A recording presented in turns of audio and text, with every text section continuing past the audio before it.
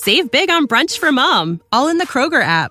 Get 16-ounce packs of flavorful Angus 90% lean ground sirloin for $4.99 each with a digital coupon. Then buy 2, get 2 free on 12 packs of delicious Coca-Cola, Pepsi, or 7-Up, all with your card. Shop these deals at your local Kroger today, or tap the screen now to download the Kroger app to save big today. Kroger, fresh for everyone. Prices and product availability subject to change. Restrictions apply. See site for details.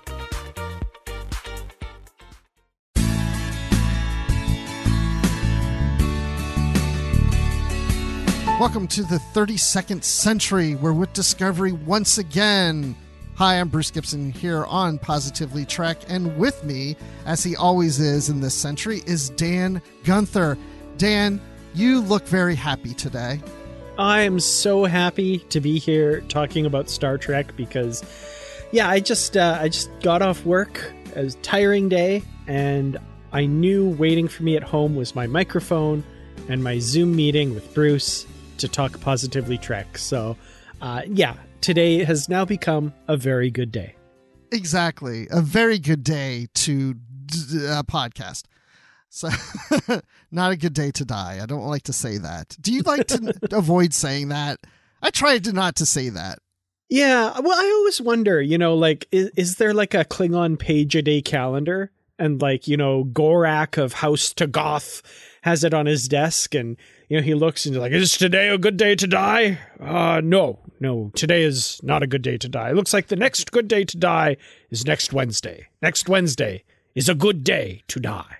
Right, because today it's raining and I have a dentist appointment. It is not a good day to die. I have more time next Wednesday.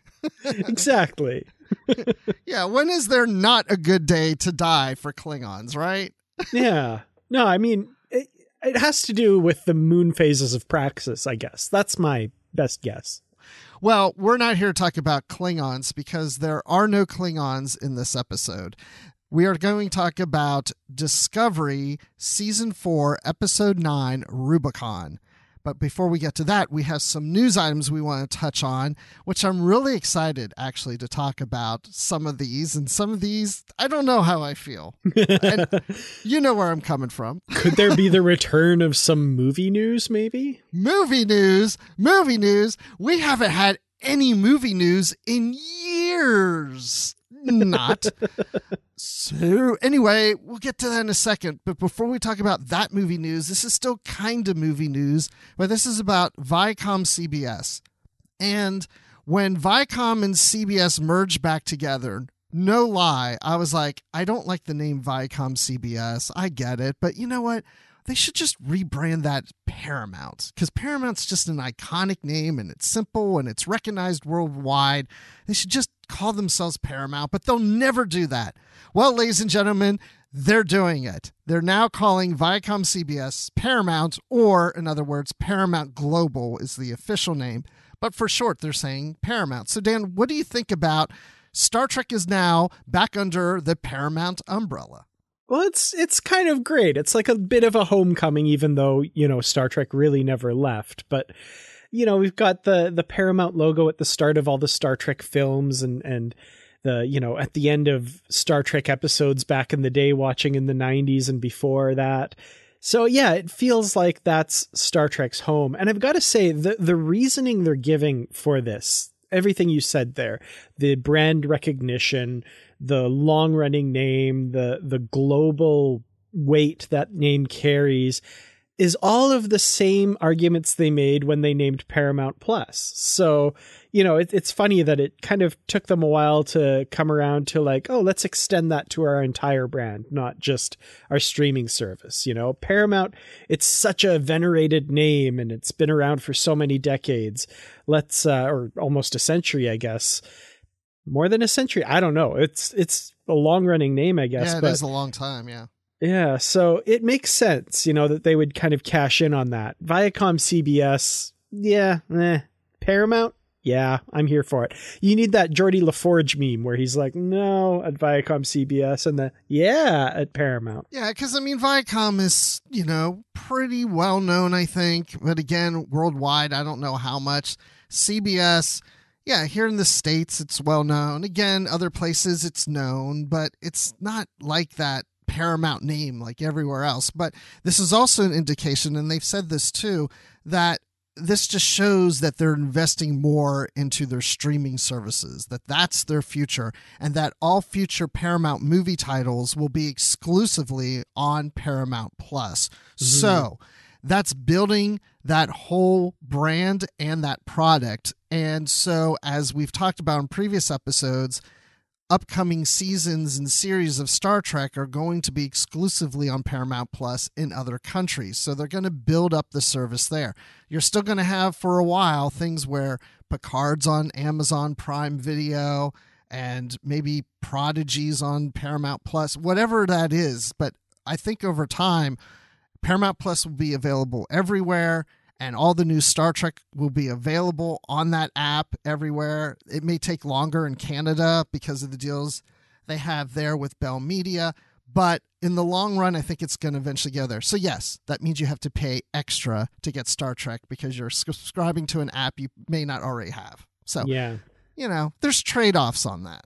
Oh, for sure. And I mean, I'm up here in Canada and I talk a big game when people are complaining about subscribing first to CBS All Access and then Paramount Plus to have to get Star Trek. And I'm like, oh, it's fine, blah, blah, blah. I have to subscribe to Crave to get it here in Canada. But to be fair, I was subscribed to Crave already before Star Trek came along, much like the worldwide audience was for Netflix back when it was first premiering on Netflix internationally.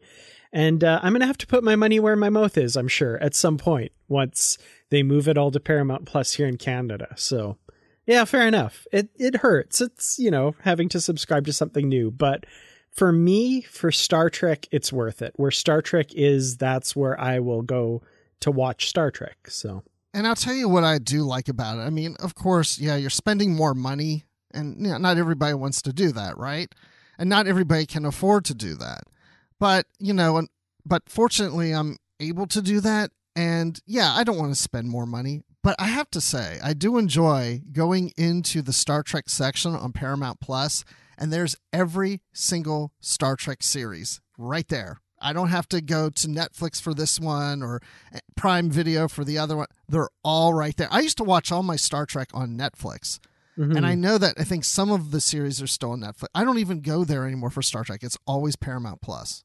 Yeah, I'm actually kind of looking forward to seeing that here as well at some point. Just that idea that it's all in one place and I can just get it there. And it's kind of like that with Crave. I think most everything Star Trek wise, with the exception of the films, are on Crave. But yeah, I'm sure that will change at some point. Well, I know one Star Trek film that will be on Paramount Plus after it comes out in the theaters, and that is this new Star Trek 4 that is in the Kelvin Timeline universe. Well, I guess I shouldn't say timeline universe, the Kelvin Timeline. Because, yes, Dan, as you said earlier, we got movie news. Oh my gosh. Okay, so J.J. Abrams has said that they're going to do another movie, Kelvin Timeline, with the original cast. They're going to start. They haven't got the deals done with the cast yet, so they're getting ready to approach them on that. But I have to tell you, Dan, I need to ask you, what did you think as soon as you saw this information? I'm just curious. What thought process was going through your mind? My very first thought, and I kid you not, when I saw this news, was how much fun we're going to have talking about it on Positively Trek, because of how annoyed you get when we hear stuff about movies that, is kind of wishy-washy. However, this is less wishy-washy than the news we've been getting in the past. So, we've gotten things like so-and-so is writing a script. We have this release day for this unknown movie, blah, blah, blah. This is really the first time we've had something where it's like, we want to do this movie with this cast and we're moving forward on it. So a lot can still happen between now and then, but this does sound a little bit more definite than it has in the past, which I appreciate. And of course, we know for sure that they will absolutely 100% stick to that December 22nd, 2023 release date, right? Yeah, maybe. Yeah, we'll see. We'll see. I don't know. I mean, so my thought process at first was, yeah, okay. Like, this is something that normally would excite me, and I am excited about it if it turns out to be true. It's just more of the crying wolf syndrome thing of, we've heard this before, we're getting this from Quentin Tarantino, we're getting this from this person or the first woman director, but I mean, we've had it all, like you were mentioning, and here yet again. And I mean, the actors aren't signed, so this isn't a done deal yet, Yeah, some of the headlines out there are a little more optimistic than if you actually read the article. So yes, there is that for sure. I've noticed, cast is returning. Not yet. But so I don't know. Look, we're positively Trek, but I'm going to tell you, I really want this to happen, but I'm not holding my breath. Again, when they say action on a set, then I'll feel like it's going to happen. As of right now, it's just kind of, here's something that might happen. And I'm just like, okay, well, let's see if that happens. And that's where I am right now. Yeah, for sure. I would love to see this cast back. I'm looking forward to it as well. I've been on the record for a long time as saying, the Kelvin timeline films have a lot in them of things that I like about Star Trek. Not my favorite things that I like about Star Trek, but a lot of them. And I think this cast deserves another turn at the helm here. So I hope this happens. I'm more confident with this than a lot of other stuff that we've seen in the past. Maybe it's a fool me twice, shame on me thing, but we'll see. I don't know.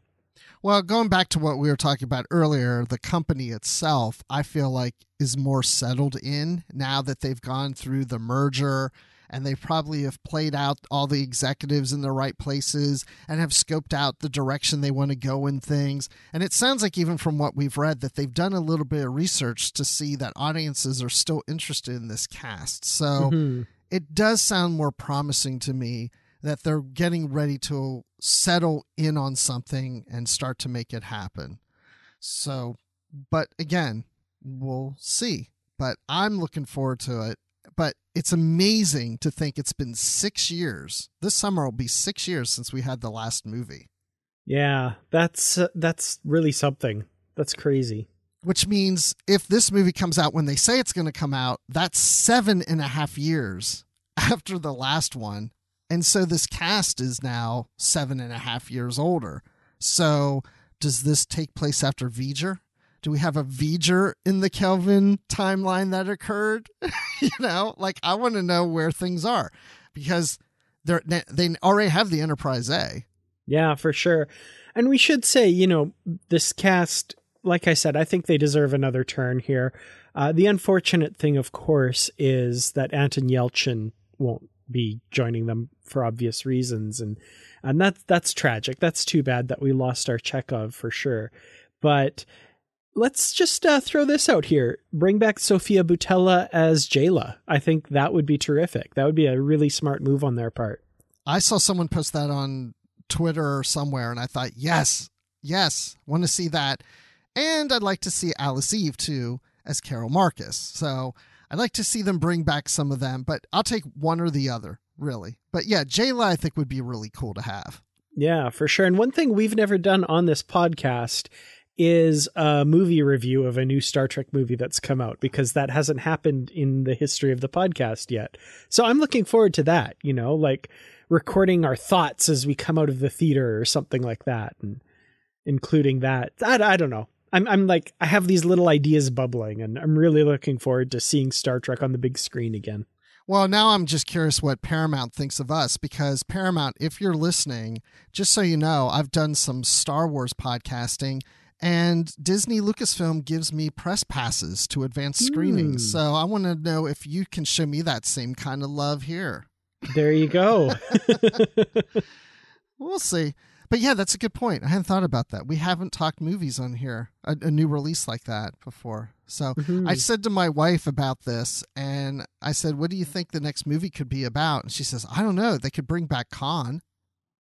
Wait, I just heard crickets.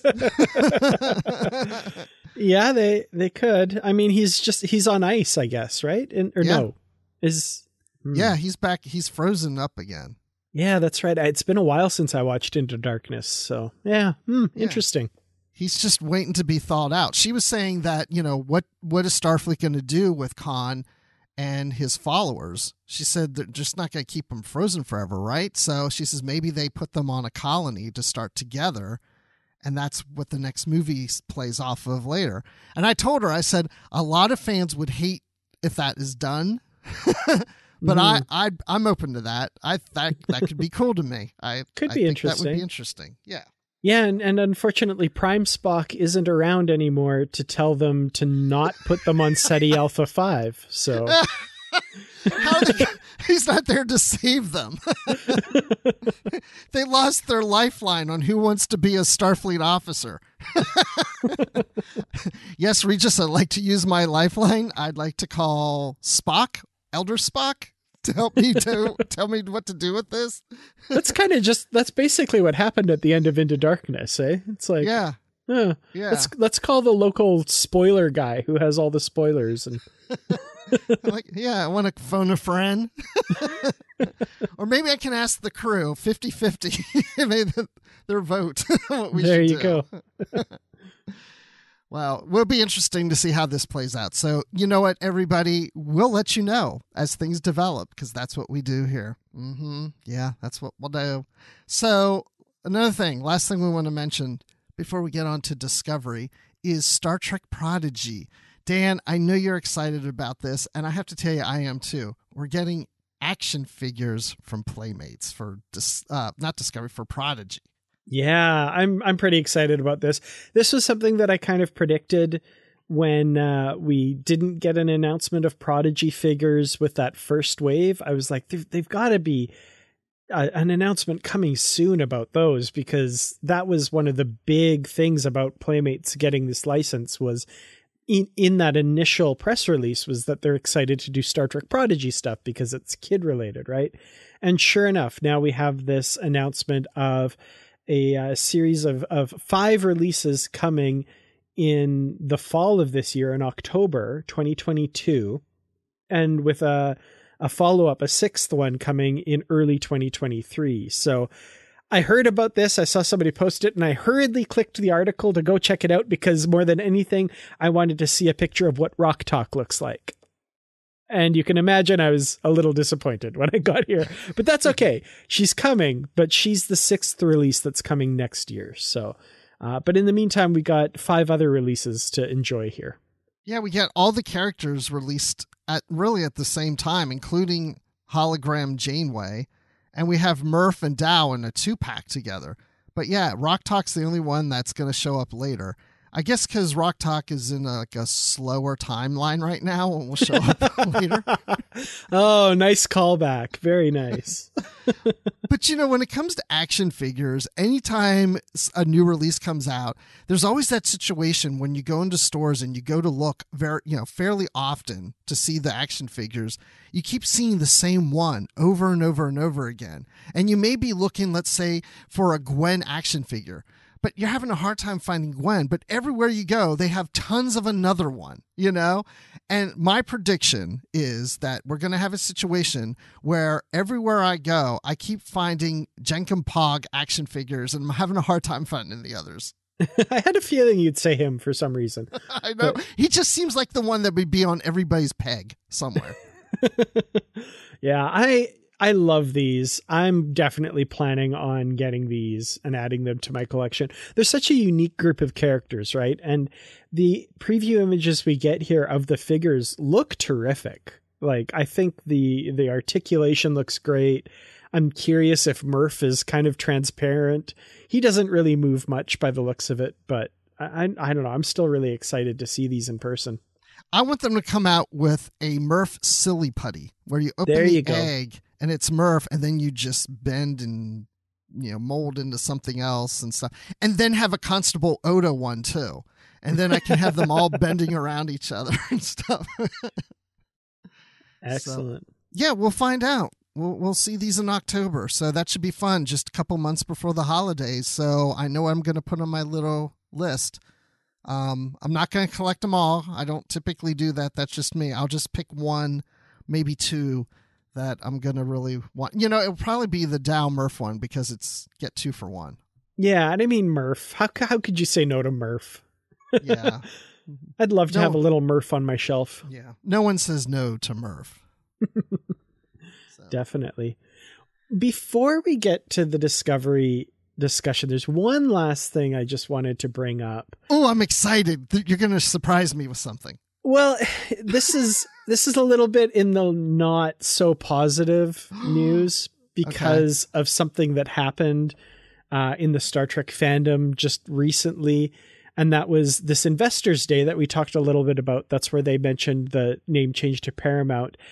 For the investors call, they also had a Strange New Worlds trailer that they showed during that stream that was not supposed to be released publicly, but apparently was. And there's been a big thing of people who watched it sharing screen caps from it, and then their accounts getting suspended or disabled, and basically Paramount doing a huge takedown of every image of those that they could find on the internet and scrubbing them and stuff. So I just wanted to highlight that a little bit because I know a lot of people are talking about it, and Trek Central, their Twitter account was actually taken off for a while. They're back now. But this was a big deal for a lot of Star Trek fans out there sharing these images. And I just, before we get the question, I am aware of the news, and I did want to just mention that a little bit, that, yeah, it seems a little unfair that happened. So I'm adding my voice to that's too bad that this has happened. That I had no idea about this at all. This really did surprise me. I had no idea. I did hear about the investor meeting, the call that they had. I didn't know that they showed a trailer, and I didn't know that there were images leaked out. So that just shows how little I'm on social media at times. So did you see any of these images? I'm not going to ask you what the images were. I'm just curious. I actually just missed them, and somebody, I want to say, so yeah, Patrick Carlin actually shared a bunch of the images in the Positively Trek discussion group. But by the time I got to it, it had one of those Facebook, this content isn't available at the moment things with, no pictures and stuff. So I never got to see them, unfortunately. And I screen capped that and said, what did you all see? I want to see it too. And then that's kind of where I heard about all of this happening. And yeah, so not good, unfortunately. And since it's come out, that's basically what I've heard was the trailer was supposed to be one of those things that basically the investors get to see, but they block it for the rest of the people on the stream. But they messed up and made it available to everyone on the stream, which meant the people watching took screen caps and shared them. And of course, they got punished for that, which turns out to be what I'm hearing anyway from people, kind of Paramount's mistake on that. So that's unfortunate. Yeah. No, so when you said there was a trailer, I didn't, and it got leaked out then, I thought that maybe somebody had, recorded it that was authorized to see it and then put out there. But yeah, they accidentally let it be seen outside of those investors. Okay. Yeah. Well, that's what I'm hearing from people. So I should say that's kind of hearsay as well. I don't know that that's for sure what happened, but that's what I've been seeing people say. Well, these screw ups happen, and, we just have to, I know a lot of people are probably saying like, well, why can't we see anything? Why aren't we seeing a trailer? I mean, come on. What's the big secret? We know who's in it. We know what they look like, right? But we have to be respectful of this is their property, and we got to allow them to do it the way they want to do it. And that's why we're not going to release anything here on the show, even if somehow we got hold of some information or images that were given to us by somebody and we're not allowed to. It's not going to happen here. We're not going to do that. At least I'm not going to do that, Dan. Absolutely no. And I mean, it has happened in the past, not images or anything like that, but we've come into the possession of information about stuff that's coming or something like that we've been told, like, don't share this. And we have to respect that because, it's just unfortunate that in this case, it was kind of, from the sounds of it anyway, Paramount screw up. And then it kind of, the banhammer fell on a bunch of people that thought they were probably sharing something that they thought they could because it was available on a public stream. But absolutely. Yeah. Well, we'll see stuff soon enough. So yeah. Oh, I cannot wait for that trailer though. Oh man. I know. I'm excited. It's got to be soon. You know what's going to happen. It's going to be released right before we release this episode. So as we're recording, it's not out, but then it will come out. Like, I guarantee the day this episode releases, that trailer will come out. And people will be snickering listening to us talk about a trailer that they've already seen. Mm-hmm. It would not be the first time. But anyway, I know what everybody else has seen that we have seen, and that is Rubicon, the latest episode of Star Trek Discovery, which we'll get to here in just one moment. Thank you so much to our Patreon supporters for helping us to bring you this episode of Positively Trek. We truly could not do it without your support. To join the ranks of our Patreon supporters, such as Carl Morris, Joyce Marin, Jim Stoffel, Dave Garcia, Rick Young, Paul D. Kinnear, and John Blaber, please go to patreon.com/positivelytrek. You can join at any level to receive perks such as early access to episodes and exclusive bonus content. And at higher levels, there are shoutouts and associate producer credits, and much more. Thank you once again for your support of Positively Trek. And now, let's get back to the show. 3,000 meters and closing. Book will be locked up for life. He stole classified tech. He's about to use an isolytic weapon. Because the Federation isn't acting fast enough. You don't know what it's like to lose everything. What do you want us to do, launch an attack? I'm not saying we should attack, but... Stop comparing pain, man. You have no idea. Gentlemen, you are here to execute your orders however you may feel about them or one another in this moment. So here we are at the second episode of Discovery after the break that we had for a while. And I felt like last week's episode was a really good start to the second half of the season. But then I started reading some things online. It seems like it's mixed reviews. Have you heard the same thing? I haven't really been reading a lot of other people's reviews, but most of what I've been seeing has been positive. I would say probably most, but almost, 40% maybe not so much. Just found it kind of boring. But it'll be interesting to see what we think of this episode, Rubicon, episode 9 of season 4. And Dan, I have to ask, so what'd you think? I really enjoyed this one. I thought it was excellent. I love how much movement we're getting on the story. Like, I was not expecting watching this episode that we would find the DMA controller by the end of the episode, and, seeing the kind of things come to a head a little bit with some of what's going on with our characters. So yeah, I was really invested in this one. I really enjoyed it.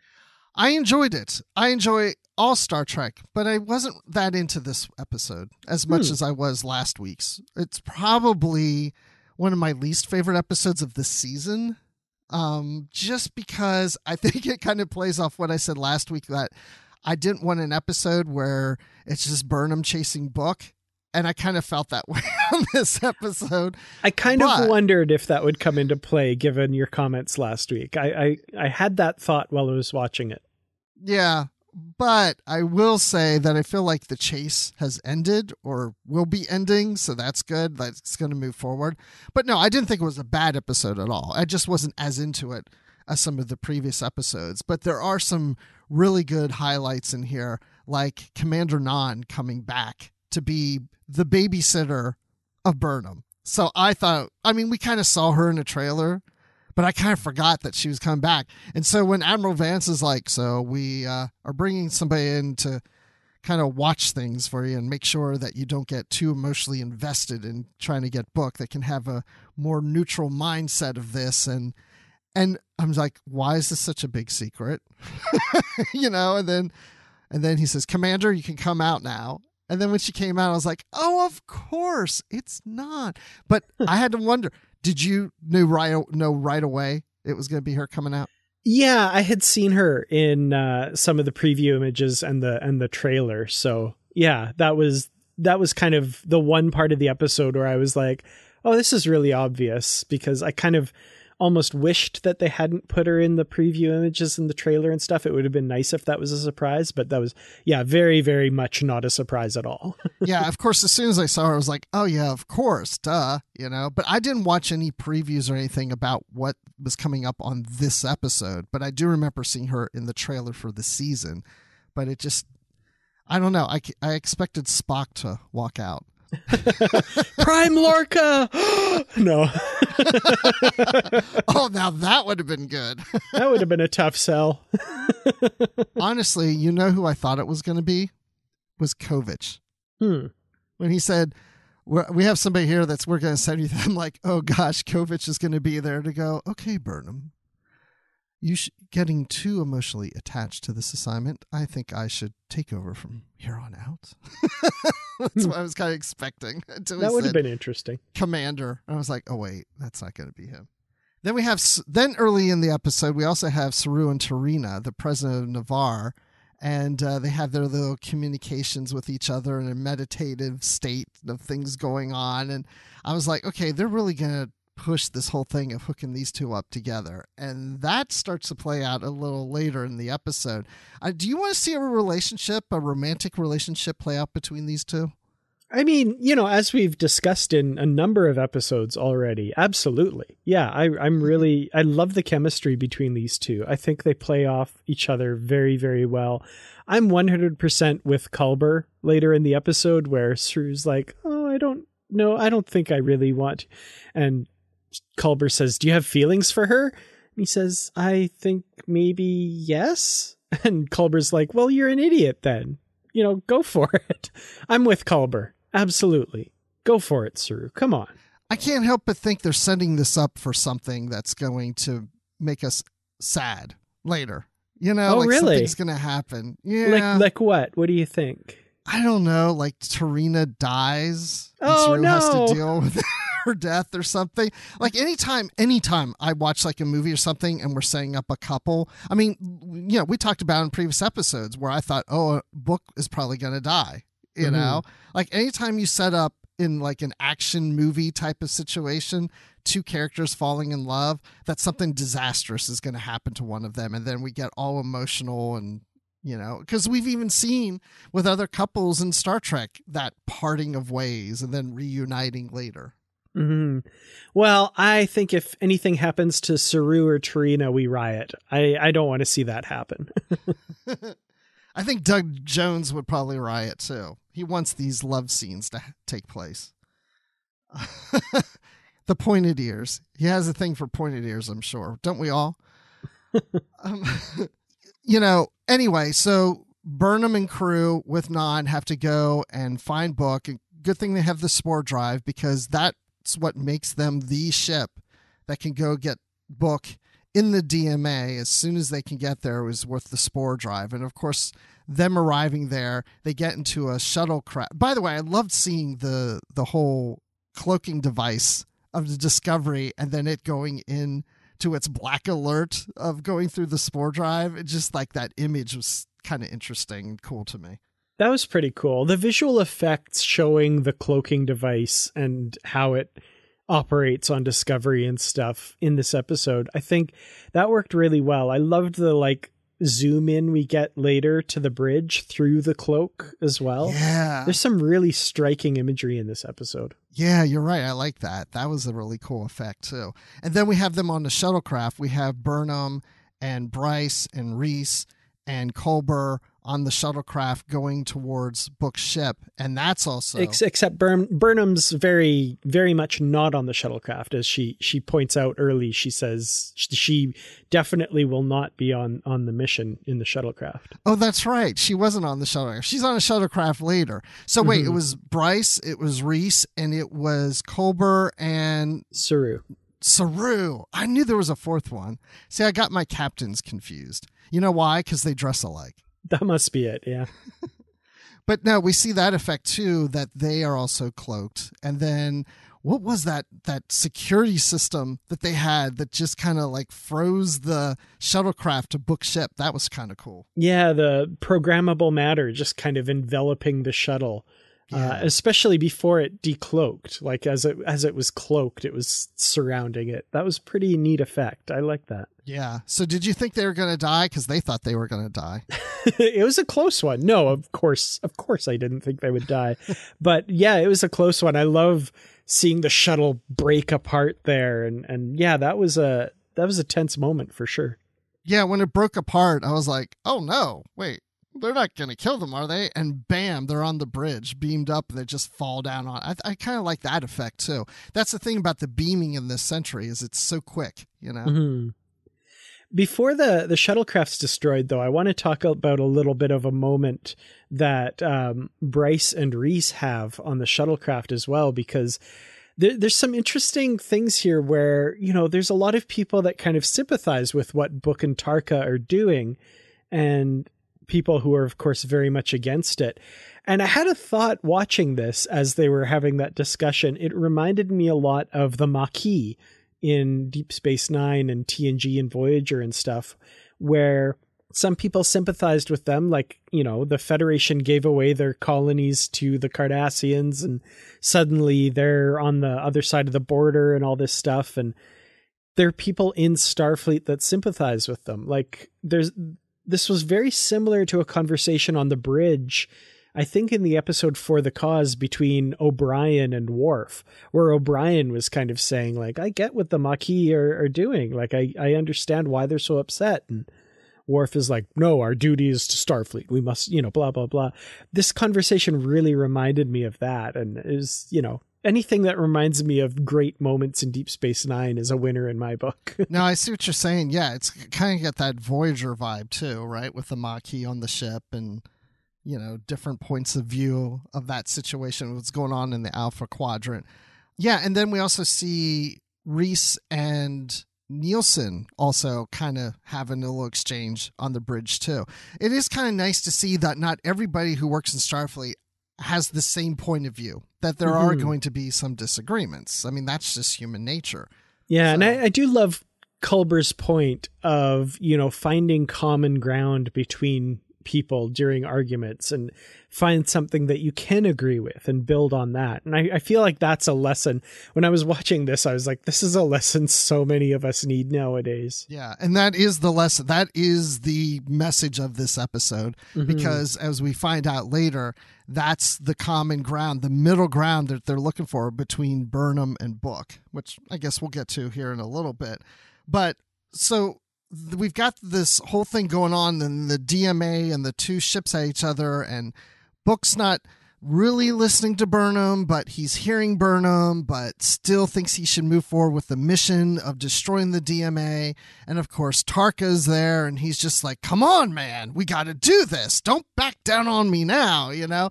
I mean, it's almost like Burnham and Tarka are the devil and the angel on Book's shoulders. A little bit, yeah. And I always felt that I think Burnham is getting more into Book's head than Tarka is. Absolutely. Because, you know, Book is doing this for, in his mind, altruistic reasons, right? To save as many lives as possible. And Burnham, from her perspective, is doing that as well, right? She wants to save as many lives as possible by making sure Species 10C doesn't retaliate for what they do. Tarka, on the other hand, has very selfish reasons. He wants the power source to be able to get home, right, to this other universe that he's talking about. So, yeah, like, I think in the end, even though Book and Tarka are on the same side as far as what to do, Burnham's arguments for why he should do one thing or another are going to resonate more with him than Tarka's is, you know, because Book's doing it for his reasons, and he knows that that's not why Tarka is there. That's just kind of a fortunate happenstance that their end goals align, at least at the moment. Yeah, they have two different motivations. They want the same results, but for different reasons. I mean, Book could care less if Tarka gets back home. Yeah, I don't think Book really cares all that much about Tarka anyway. It's just Tarka's the one who can help him do what he is out to do. Yeah, and vice versa. Like, Tarka doesn't care about Book's motivations or wanting to save lives. He just uses that as leverage against him by, saying that when it's appropriate to motivate Book to do what Tarka wants him to do. Did you, I mean, I have to say that I mentioned in the last episode, I find Tarka to be entertaining for me. Not as much in this episode. He was starting to annoy me more because he was just so against Book and getting his way and just slapping his hand on the console like fire, blah, blah, blah, blah.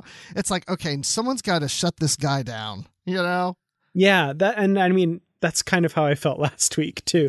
Like, well acted, very, very well portrayed character. But I think like this week, his true colors are showing more. He's less the charming guy and more the, person who's kind of becoming a bit unhinged because he sees what he wants and is just outside of his grasp and he can't quite get it, and that's when you start to see the true character come through. Yeah. And then there's the battle scenes and dealing with the DMA. I mean, the special effects look great. And then seeing the two ships using their spore drives and kind of hopping around each other. And, Burnham's like, I'm staying here. You are not getting past me. And then when she decides to take a shuttlecraft to go towards his ship to find that middle ground and thinks that we can come to a compromise, we have found some new information because what's the chemical that it likes to eat? The boronite. Yeah. The boronite. And it's still got another week's worth. It's not going to move. We have a week to work this out. This is our middle ground. Give us the week to make a connection.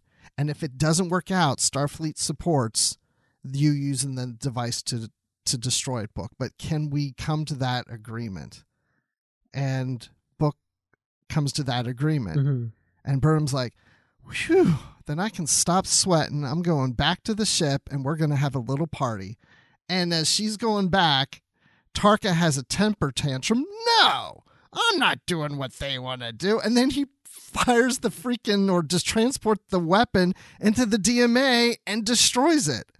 Now, I had to, you have to worry at this point what's going to happen next. Yeah, for sure. Okay, so that was a lot of... I put it all out there. We went through a ton of the episode there. I want to jump back a little bit to something you said very early in that. You were talking about them going through the DMA and this kind of cat and mouse game. I totally had like a bit of a flashback to Star Trek II, The Wrath of Khan and the battle in the Mutara Nebula, just for a few moments as like they were going in there and looking for the controller and looking for a book. And I don't know, Burnham's like leaning forward in the chair, looking at the view screen, trying to, I got Star Trek II vibes. So like for me, this episode, it's making me think of Deep Space Nine. It's making me think of Star Trek II. I'm kind of in love a little bit just because it's hitting those touchstones for me of things I really enjoy. So I did like that. Now, going to the end of the episode, you were talking about destroying the DMA controller and stuff. I got to say, I had this thought while I was watching it because they destroy it and the DMA disappears. And then by the end of the episode, it pops back and turns on again. And I was like thinking about what the 10C over on the just outside the galaxy are thinking. Like the DMA turns off and they're like, oh, that's weird. Okay. Flip the switch and turn it back on. And right.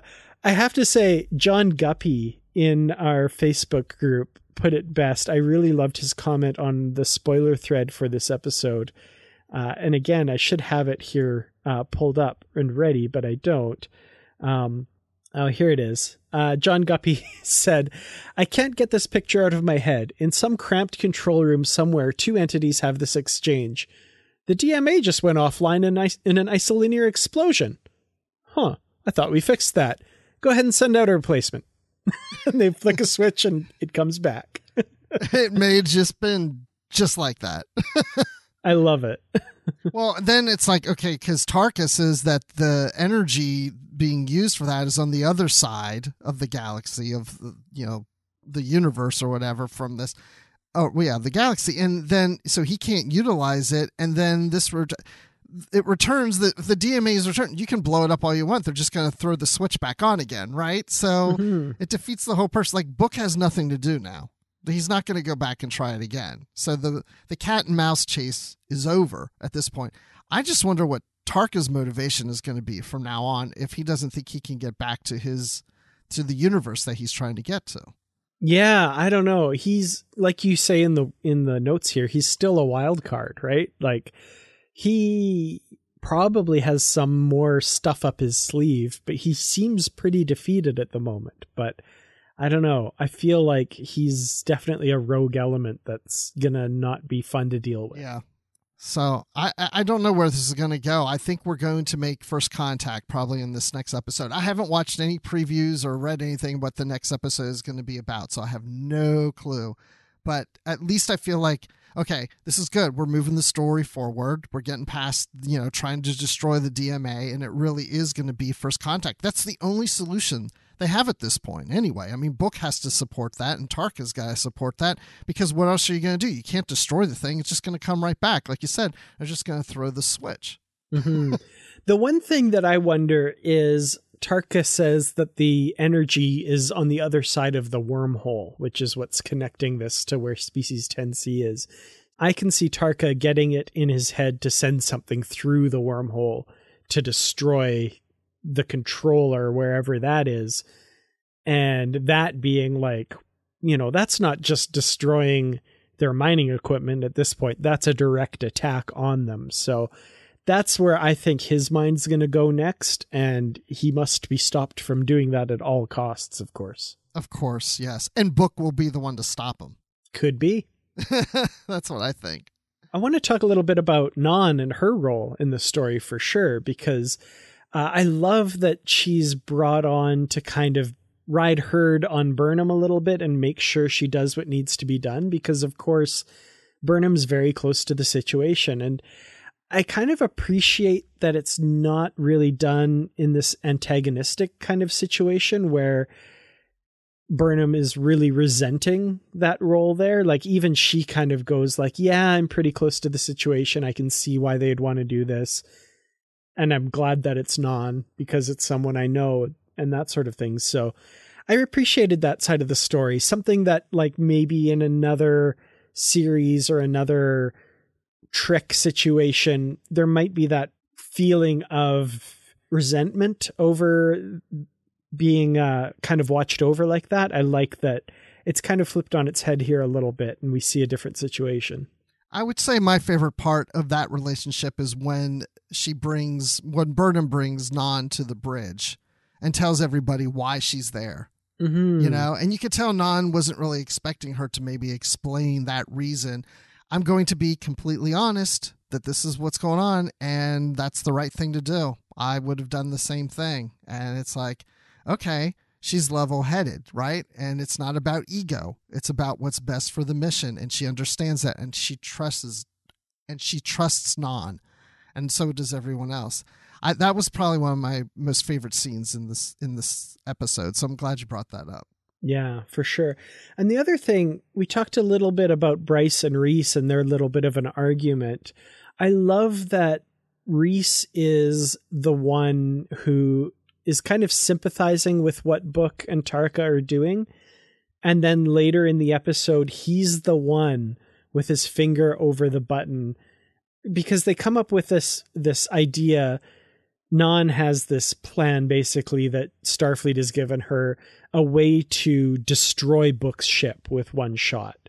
So they kind of have this kill switch that if all else fails, they can fire a torpedo at this particular spot and completely destroy Book's ship. Of course, Burnham doesn't want to do that, but accepts that it's a last-ditch possibility that they might have to. And she turns that over to Non, right? She says to the crew, before she goes over in the shuttlecraft, she says, be ready to utilize this solution on Non's order. If she gives that order, do it. And like I said, Reese is the one who has to execute that. And he's the one that was kind of most sympathetic to what Book and Tarka were doing. So I thought that was an interesting illustration that, like, even though he, in a much smaller way than Burnham, he also has a bit of a personal stake in this, but he will still do his duty. Like, I never doubted that he would push that button if push came to shove. Yeah, I agree. I think he definitely would have done it, whether he believes, in using it or not. That's the mission, and he's going to see it through. Which brings me to the thing I was thinking about when the DMA was destroyed and they returned back to Starfleet and the Federation. And I kept thinking, well, they failed at their mission. The DMA was destroyed, and Nhan was there to make sure that this weapon would have been used against Book's ship, this last measure, and they didn't use it. And had they have used it, this would not have ever happened. So they failed at their mission. Now, luckily, the DMA returned again, like you said, through, the light switch came back on again. But really, they should have gotten in trouble for not following through what they were supposed to do, because they ended up really losing at the end of this. Yeah, and it's actually funny, though, that you say that luckily the DMA came back, because that's actually, I think, the worst possible situation happened.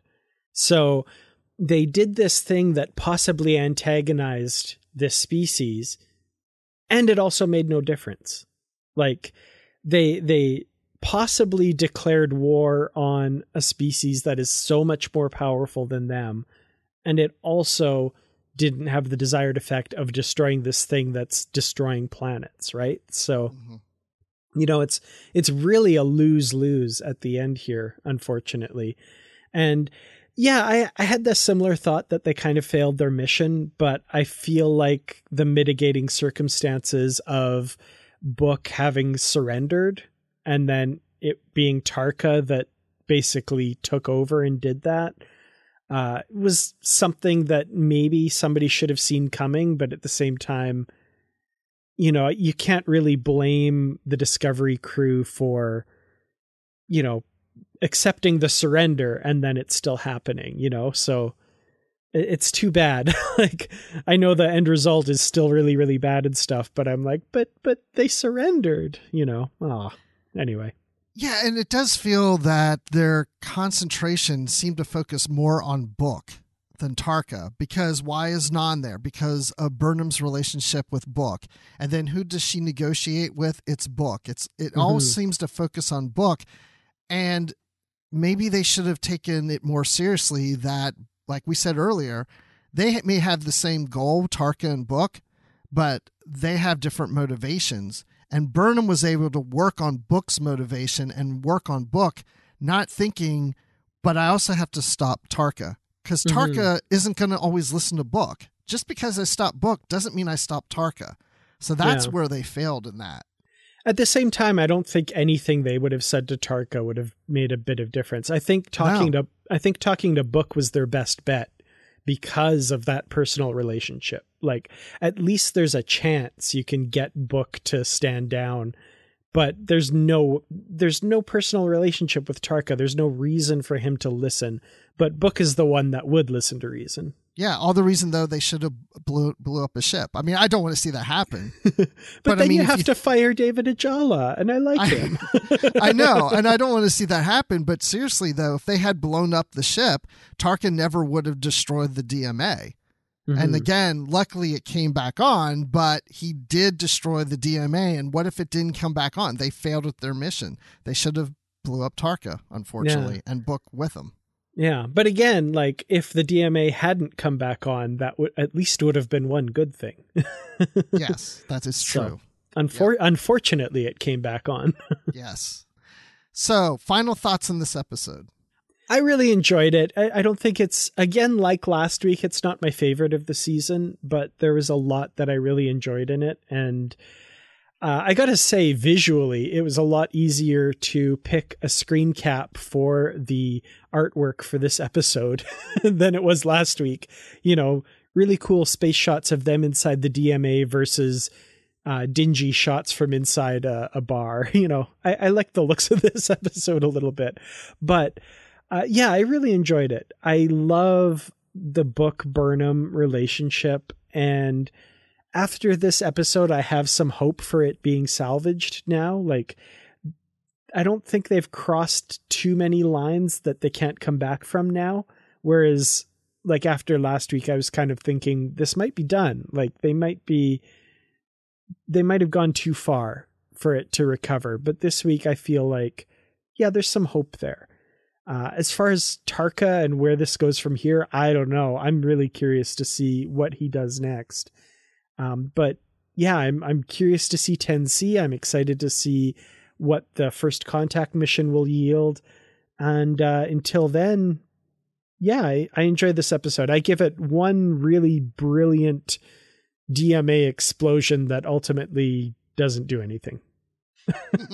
There you go.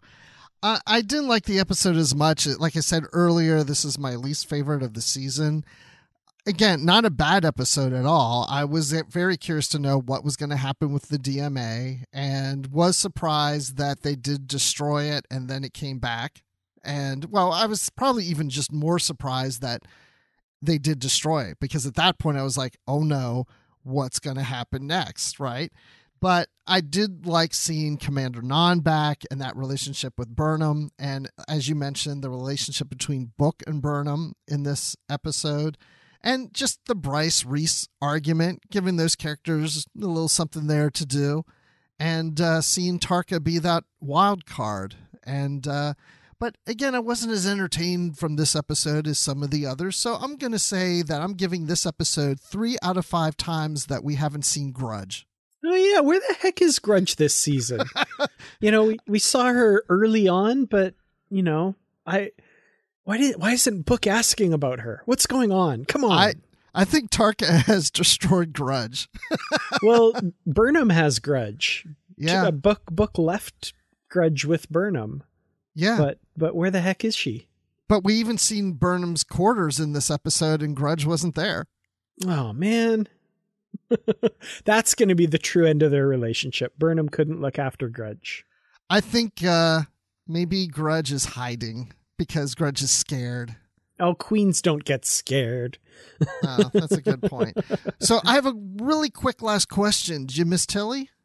I do a bit. Yeah, last week is when I noticed kind of her absence a little bit.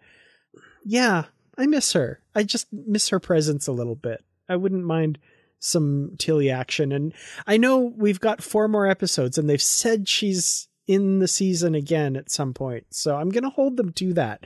Every week we're going to have a Tilly watch and I'm going to be like, is she here? I don't know. I haven't seen her. Come on, Where's guys. Tilly? Where's Tilly? Where's Grudge? Come on. Yeah, I mean, I miss her too. But I also appreciate the fact that the rest of the characters in this are strong enough that it's not like, oh, with Tilly gone, now the show sucks. Yeah, it still for sure. works. Absolutely. So when you're not watching Discovery, Dan, where can people find you online? You can find me online on Twitter at Kertrats. That's KERTRATS. YouTube.com/Kertrats Productions. And of course, in the Positively Trek discussion group on Facebook. I can be in that group too, because you'll see me there. And then I'm on Twitter at Admiral_Rex. That's Admiral with the underline Rex. And occasionally I've been on the Literary Treks podcast there on the TFM network. And occasionally I've been on Star Wars Report podcast, even though we haven't had any episodes lately. But I think something is on its way over to you guys soon if you listen to that show. And then, of course, you can always email us, positivelytrek@gmail.com. Our Twitter handle and Instagram handle are @positivelytrek. And also we have our Goodreads group for our book club, so you can join us there to see upcoming books that we're going to cover on the book club episodes. And we have our book club episode coming up later this week with Kirsten Beyer and Mike Johnson to talk about the audio drama from Star Trek Picard, No Man's Land. So we're looking forward to that. I'm excited. That's not just in us interviewing the authors, but we're also going to give our review without the authors there and give our honest to goodness feelings about the audio drama. So stay tuned for that. So anyway, thanks everyone for listening. And you know what we always say, stay positive.